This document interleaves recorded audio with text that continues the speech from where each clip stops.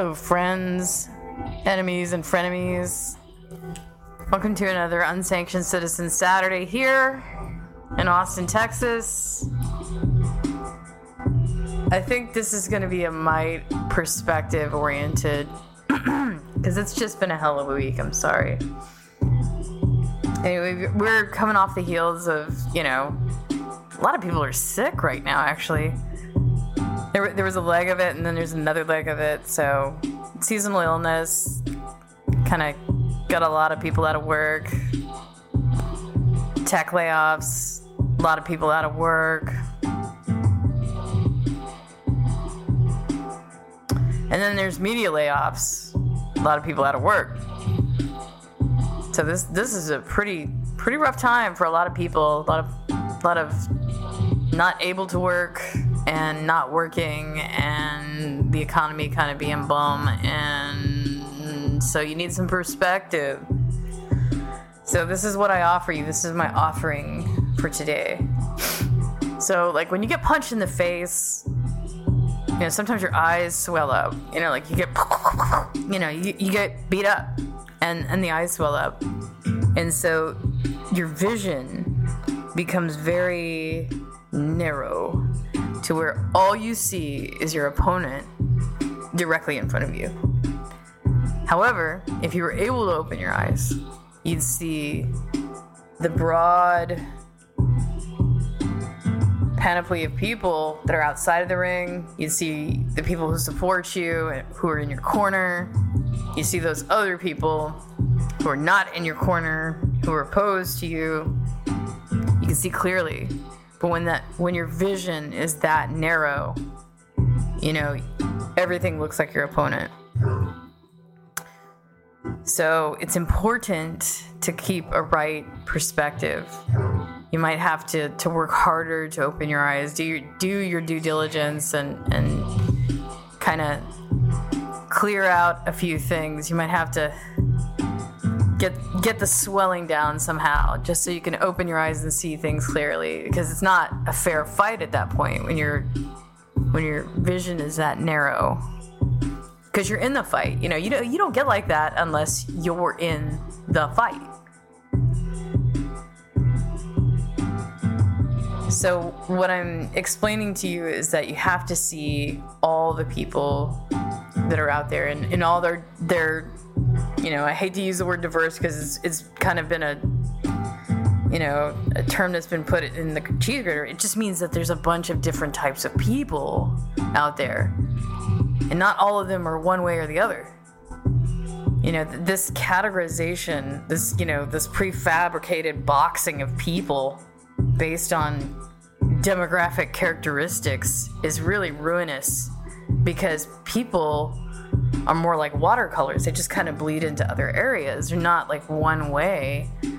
And I'm beginning to see something, or I need to articulate something new, is that there's a perspective out there that even if I work really, really hard and I do excellent work, I won't be rewarded properly because the world is unfair.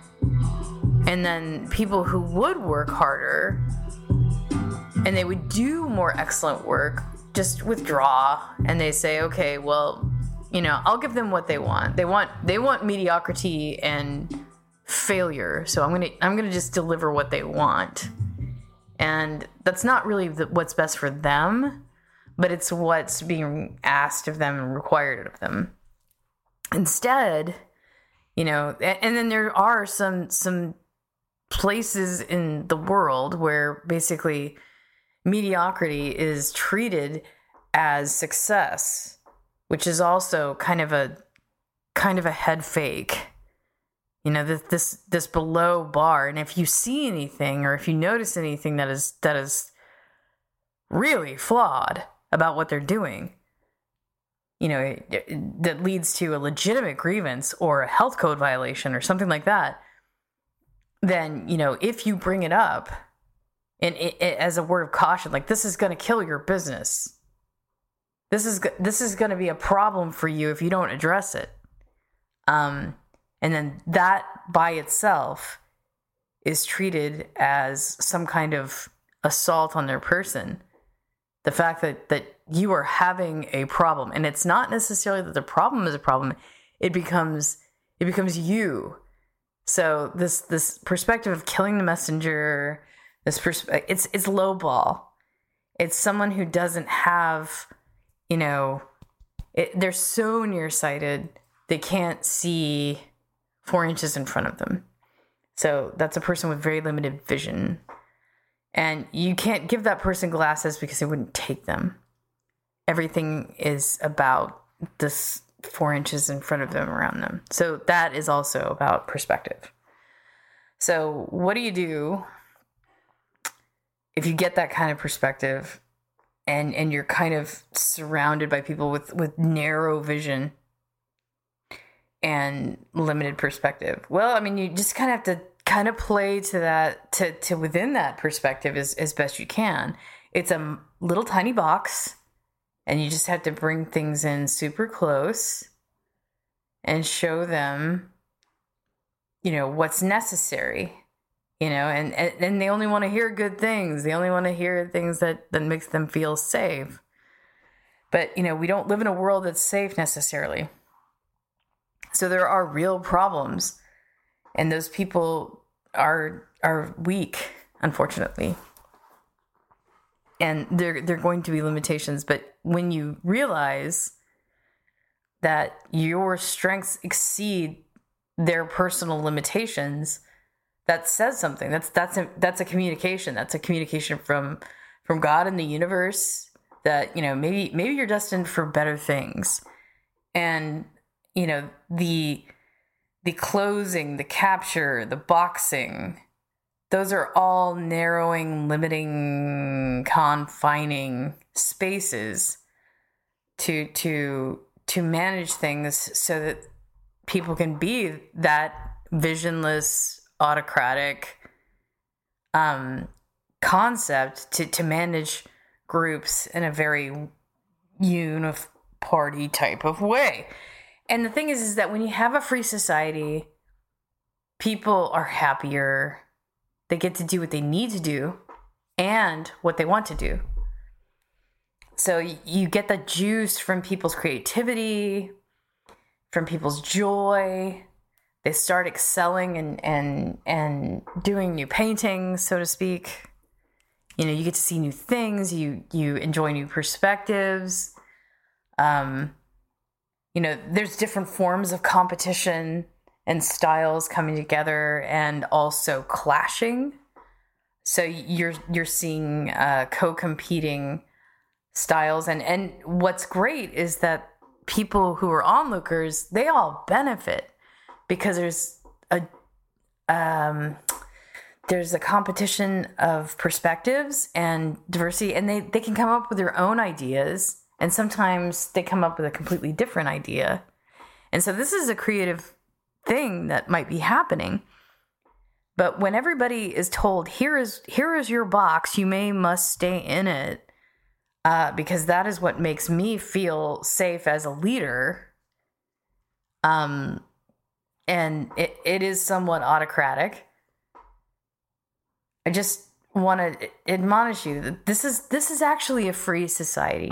And when people are kind of duped, seduced, or kind of led into that box, telling them how free they will be if they accept the money, take the trade-off, do this or do that, and then they're not. That's what they call lying and sabotage. Maybe this is an opportunity. All of these layoffs and all this reorganization is an opportunity to reorganize your whole perspective on work, on what's an opportunity, and what makes a real future. So if you weren't happy, let's say you weren't happy being ground down and told,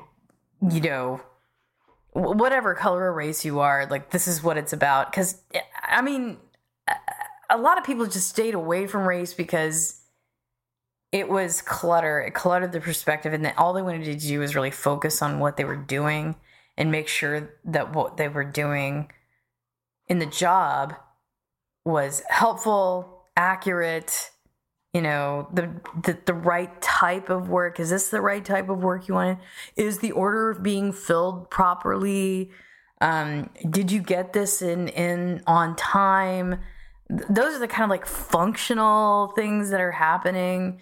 And those things were kind of delegated into this invisible space far away, overseas, where nobody can really see it except for someone called an outsourcing manager. And so the quality controls were kind of fished out to some Asian sweatshop. And those people became like the executors of quality. So let's say there's a skill set that's in deprecation and deficit now, because nobody's witnessing that unless you're in small business. You're not witnessing the developmental judgment. So people are completely and entirely dependent on the judgment of, C-level psychotics in many cases.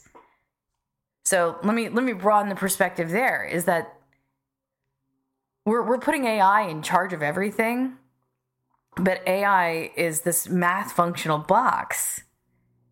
And unless, why would you be afraid of AI taking over? Well, they're not human. What does that mean? It means that the independent decision-making referenced from whatever's fed into the language learning models, is human, but it's humans that are sometimes flawed. They're scientific and math oriented. They're not necessarily creative. They're not necessarily people who enjoy the acculturation of a free society.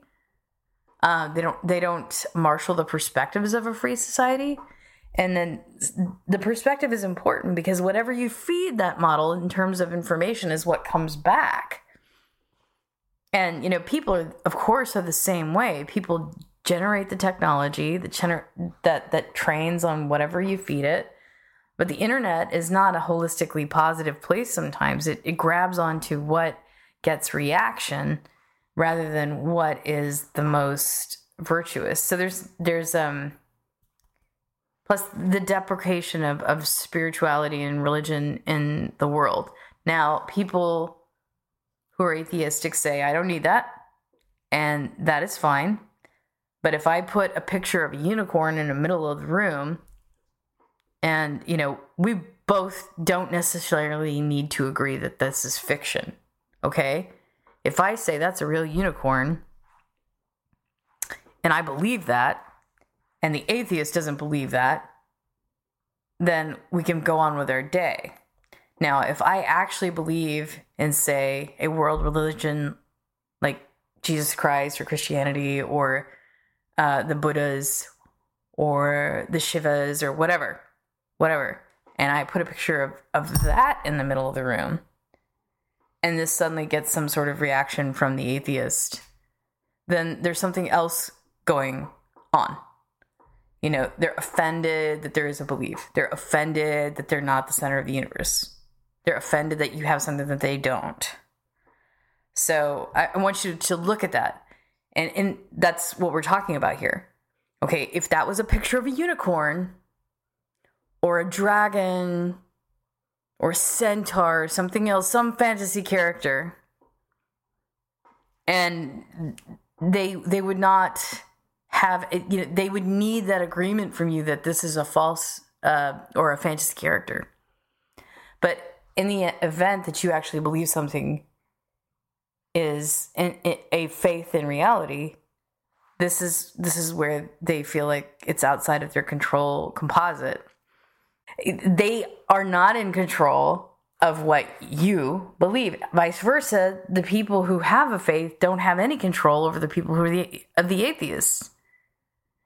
So there is a deficit in the live and let live department. I don't control that, but if I had my druthers, I wish people would just kind of slack it out, or kind of give a little extra rope, kind of in a way to kind of stay tethered. Because people need to be able to flex a little bit and try on new ideas, accept other people's realities so that they can kind of reframe their own kind of fit in their own clothes, because we all have a relationship to the world. So I'm just going to get back to the form of what I get through on the Unsanctioned Citizen. There's a lot. The reason why this show evolved actually is because of the confining, tightening spaces of what you can and can't say, and getting completely cut off. Like, you stick your head up, you get cut off for saying a thing. And then the next month, the rules changed, and then the thing that could get you cut off would be something else entirely. So the rules are very off with your head.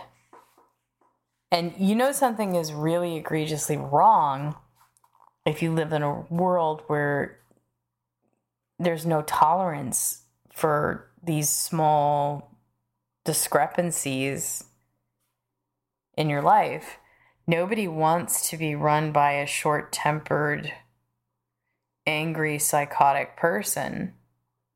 And, are people running companies really that way?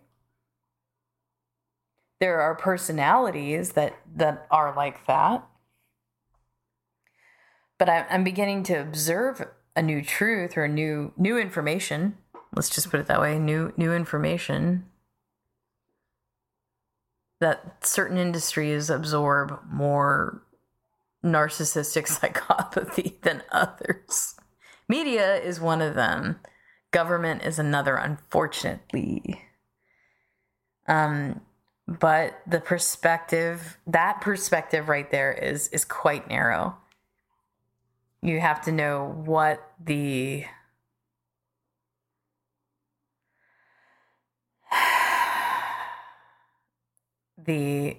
hazards, the occupational hazards are. Narcissistic personality disorder is an occupational hazard if you work in government. It's an occupational hazard if you work in acting, performance art, or media. So not everyone is like that. But you will deal with it. You also will deal with a little histrionic personality disorder. So on occasion, you need to make a distinction, because people influence each other. If someone's behaving or acting insidiously, emulating that behavior and thinking that is how a successful person behaves, is what's coercing the industries to become more sick, more inherently poisonous and sick. Nobody wants to work for a big baby, tantrum throwing psychotic who cuts people off, for saying, quote unquote, the wrong thing. And the wrong thing could be anything. What did I do? Doesn't matter, off with your head. So nobody wants to do that. Nobody wants to work with anybody like that. But they're out there, and sometimes they're in charge. And that really is a suck reality. You just have to believe intrinsically, like somewhere in that positive core place, you're meant for better things. You're meant for better things. Your purpose on this earth is not to be a supplicant for sliding boxes and flying swords that can decapitate you at any moment for what you say. There's got to be another reality other than that hell magicianscape where that is all you deal with. Because that's just not real. You can't think you're going to bring in a person and make a living in that environment for longer than, I don't know, a year and a half, 2 years. Everybody's scary.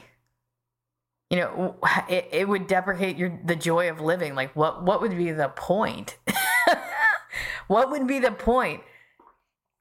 So, navigating that much pure mental illness and living inside of a horror movie because that's what that would be.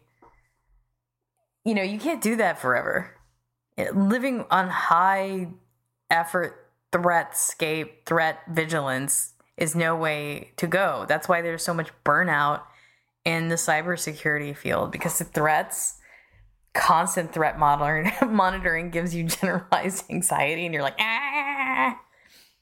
can't do it. You will overload and you'll get dead. So if you have to stay in that, let's just say you have to stay in it, you have to develop a personal resilience. And one of the strengths of learning things in LA is that you just let people have their delusions sometimes. And what that means is, in order to get through the day, if people are lying to themselves and they're also lying to you,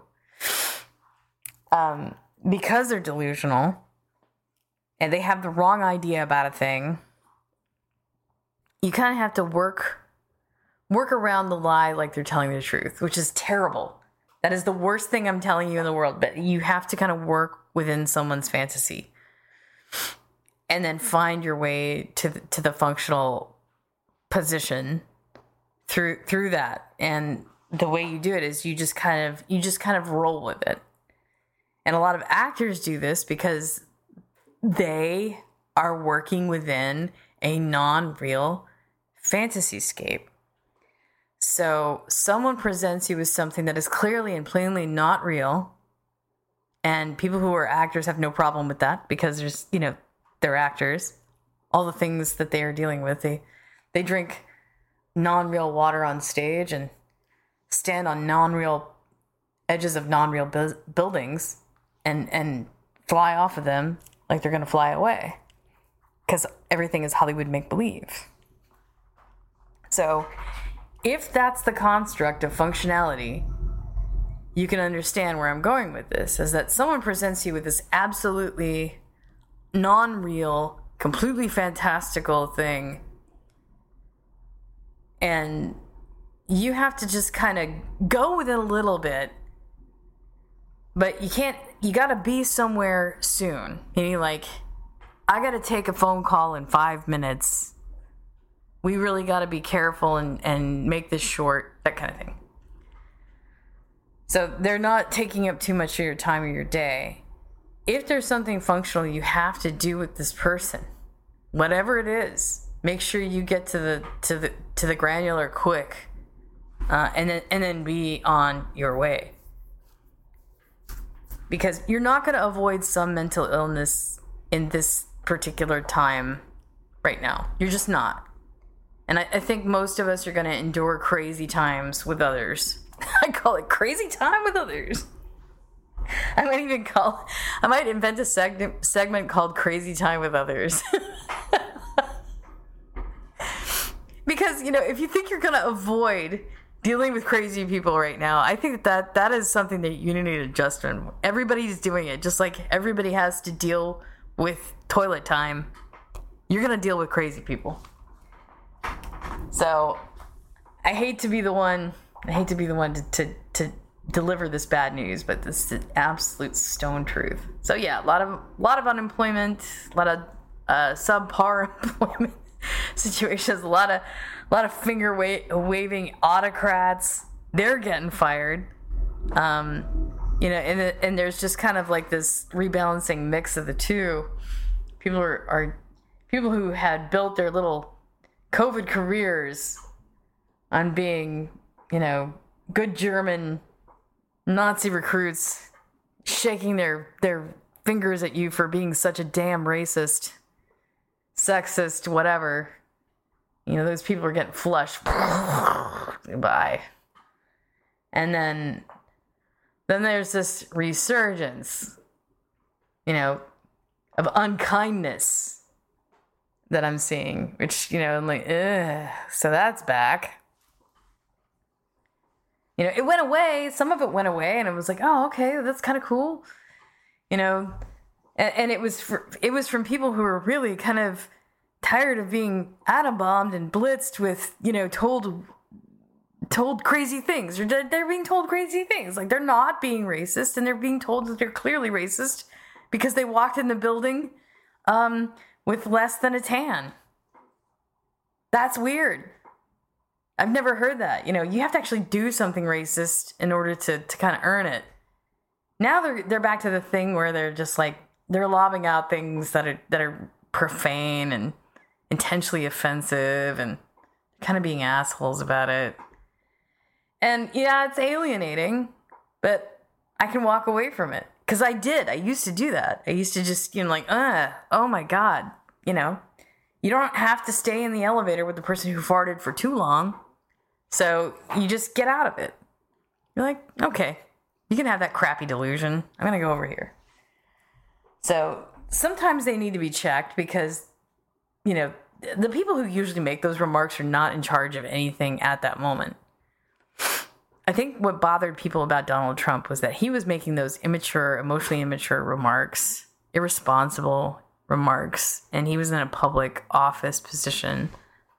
And the modeling was extremely insensitive and bad for public policy. And only after someone died in El Paso, he got the message. You can't do this in that high of an office. You know, this isn't The Apprentice. After that, he kind of chilled out. But unfortunately, he didn't get it. Until someone died, he didn't get it. That he was providing a model, and the people who embraced that really put the fault on the people who were innocent people who did nothing. They got really vigilante about it. You know, and I'm not one who studies. Ugh, this is gross. I'm not someone who goes out and studies like what Nazis do, even though it's on the History Channel like every other weekend. It's like, hey, here's what Nazis did, and I'm like, I don't care. I'm like, we won that fight. Israel's a country. Let's get on with our lives, please. And, you know, of course, people keep wanting to, like, revisit that fight for some reason. Like, and I don't care about this. But, you know, it's associated with something where they actually have this delusion that they can clear out other peoples on the earth, and then what? I always ask, you know, at the end of a genocide, there's the and then what? At the end of a genocide, the and then what is that they take the land, they take the stuff, and once there's no people there, they just kind of fill it up with their own people, supposedly. Not that their own people even wanted to be there in that land, that they identify with that land. Who wants to be there? For real. I mean, there were a lot of Chinese who were kind of forced to go to Tibet. This is what's going on right now. There's a lot of Chinese who were forced to go to Tibet that didn't want to be there. They were there because they were instructed by the Chinese government. You know, that's not their... And maybe they were there because they were really, really, really Chinese. And I think if they had a position or a want to do, they would never raise their hand and go, hey, send me to Tibet. Because I'm super Han. No, they'd be like, no, dude, I want to be here in mainland. And, you know, screw those people. They can just be up in their dry mountain. I don't care. So there's a point when it becomes like, you know, you're moving people around who don't want to be moved around. And you're moving people who shouldn't be there, don't want to be there to places where they don't want to go. People who are there don't want them there. They don't want them to be there. And then everybody is kind of constantly chafing against one another in a way that's kind of involuntary. Good things can come from it. But at the outset, it's just like, why are we sandpapering people together this way? Why? Why are we sandpapering? Why are we forcing it? Because there's this kind of delusion that, of some sort of antecedent superiority through war, that this will automatically change the composite populations of the earth and all those error people will be gone. And that is one of the most infantile beliefs, that will be with us, I think, in perpetuity, because it never seems to ever really get adjusted. We're constantly dealing with genocide. We're constantly dealing with, imperial and war aims. They're filtered, but it's land and tribute. It all boils down to land and tribute. Anybody who's trying to wipe another population off the planet and clear the area because they're inconvenient is on the game of land and tribute. And, there's an amorality to that. It's like theft. You're not content with what you have. You're not content with, what God gave you. And you're not content to grow the parameters. You have to aggress against another population, manufacture, a serial grievance that will go on for generations because you cut this people off. Why bother?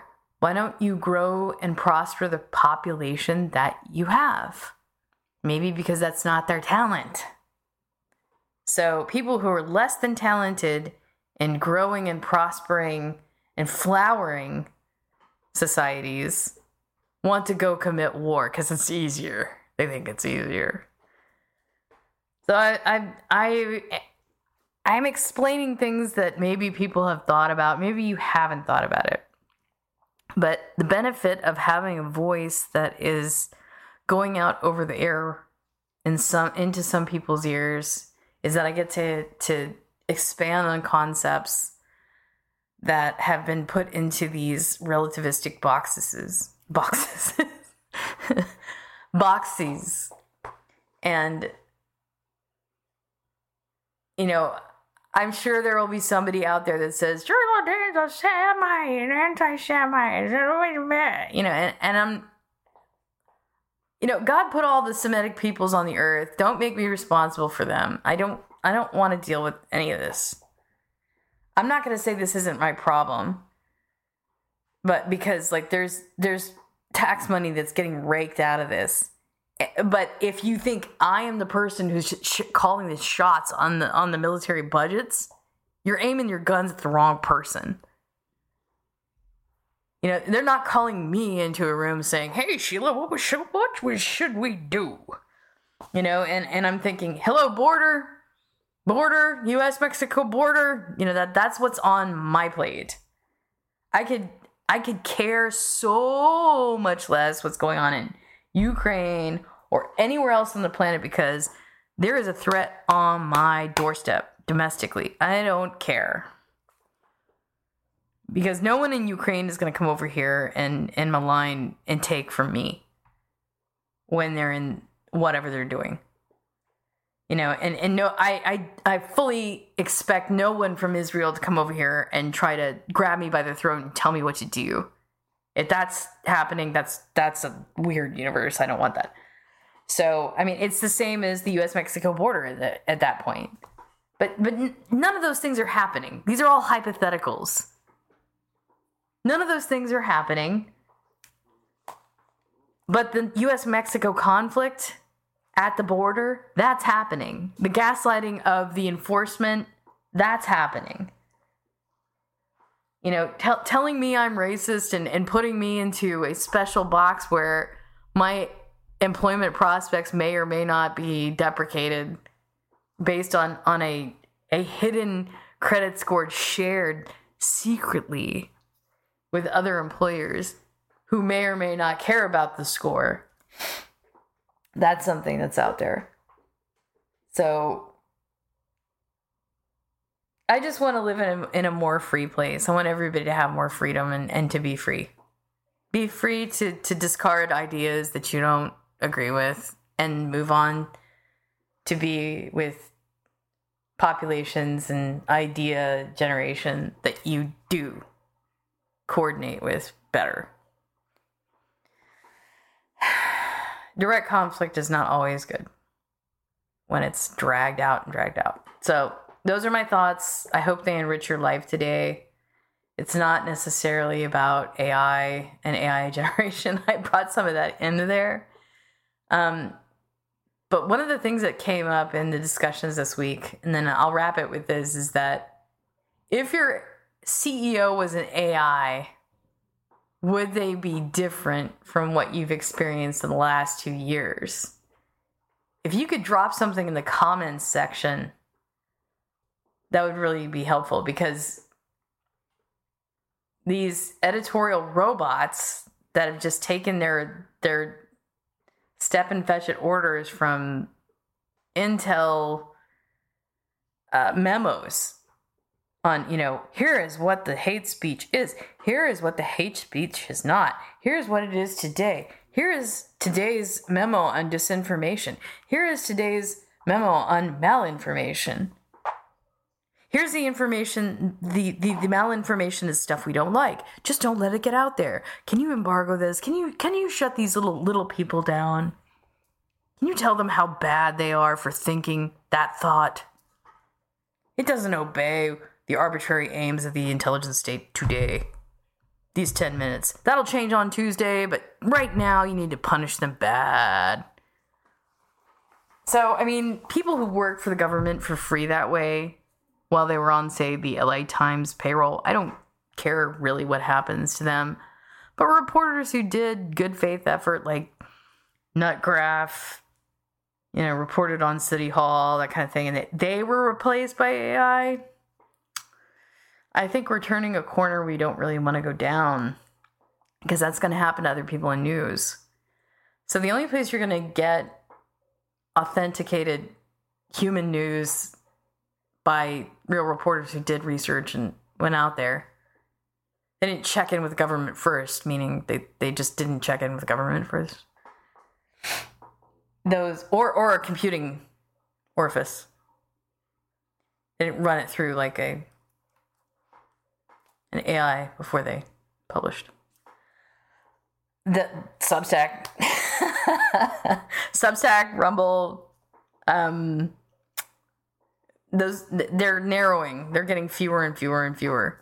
But those are your opportunities and not your opponents. So if I had to reference places where the news perspective is expansionistic versus reductive and, cornered in a little box, I would say Substack. So refer other people to Liberty in Many Directions, and I hope that this will expand your perspective. Thank you for listening. I hope you have a wonderful and spectacular experience in this next coming week. Stay optimistic, stay well, and remember, everyone has power, especially you.